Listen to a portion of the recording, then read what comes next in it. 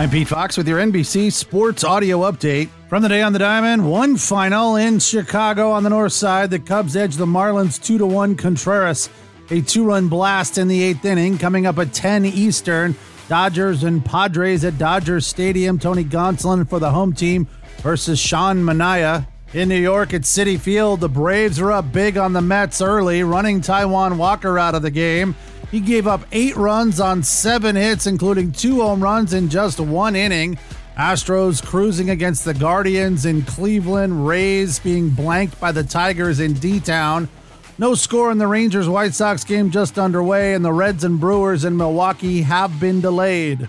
And some player news from Major League Baseball. The Red Sox have released outfielder Jackie Bradley Jr., hitting .210 with 3 home runs and 29 RBI in 92 games, making $9.5 million this season. From the NFL, well, we embark on another season as the Hall of Fame game in Canton, Ohio gets the preseason off and rolling, with the Raiders beating the Jags 27-11. Jarrett Stidham, 8 of 15 for 96 yards.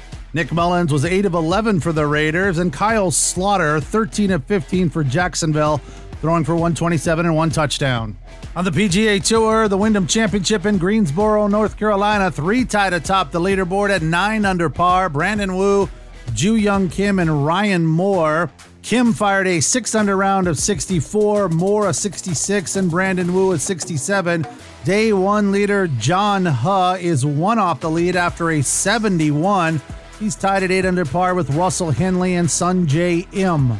News from the NFL, Rams fans have to be a little bit worried after a statement from Sean McVay about their quarterback Matt Stafford's right elbow, saying the pain is a little bit abnormal for a quarterback, comparing it instead to what pitchers deal with.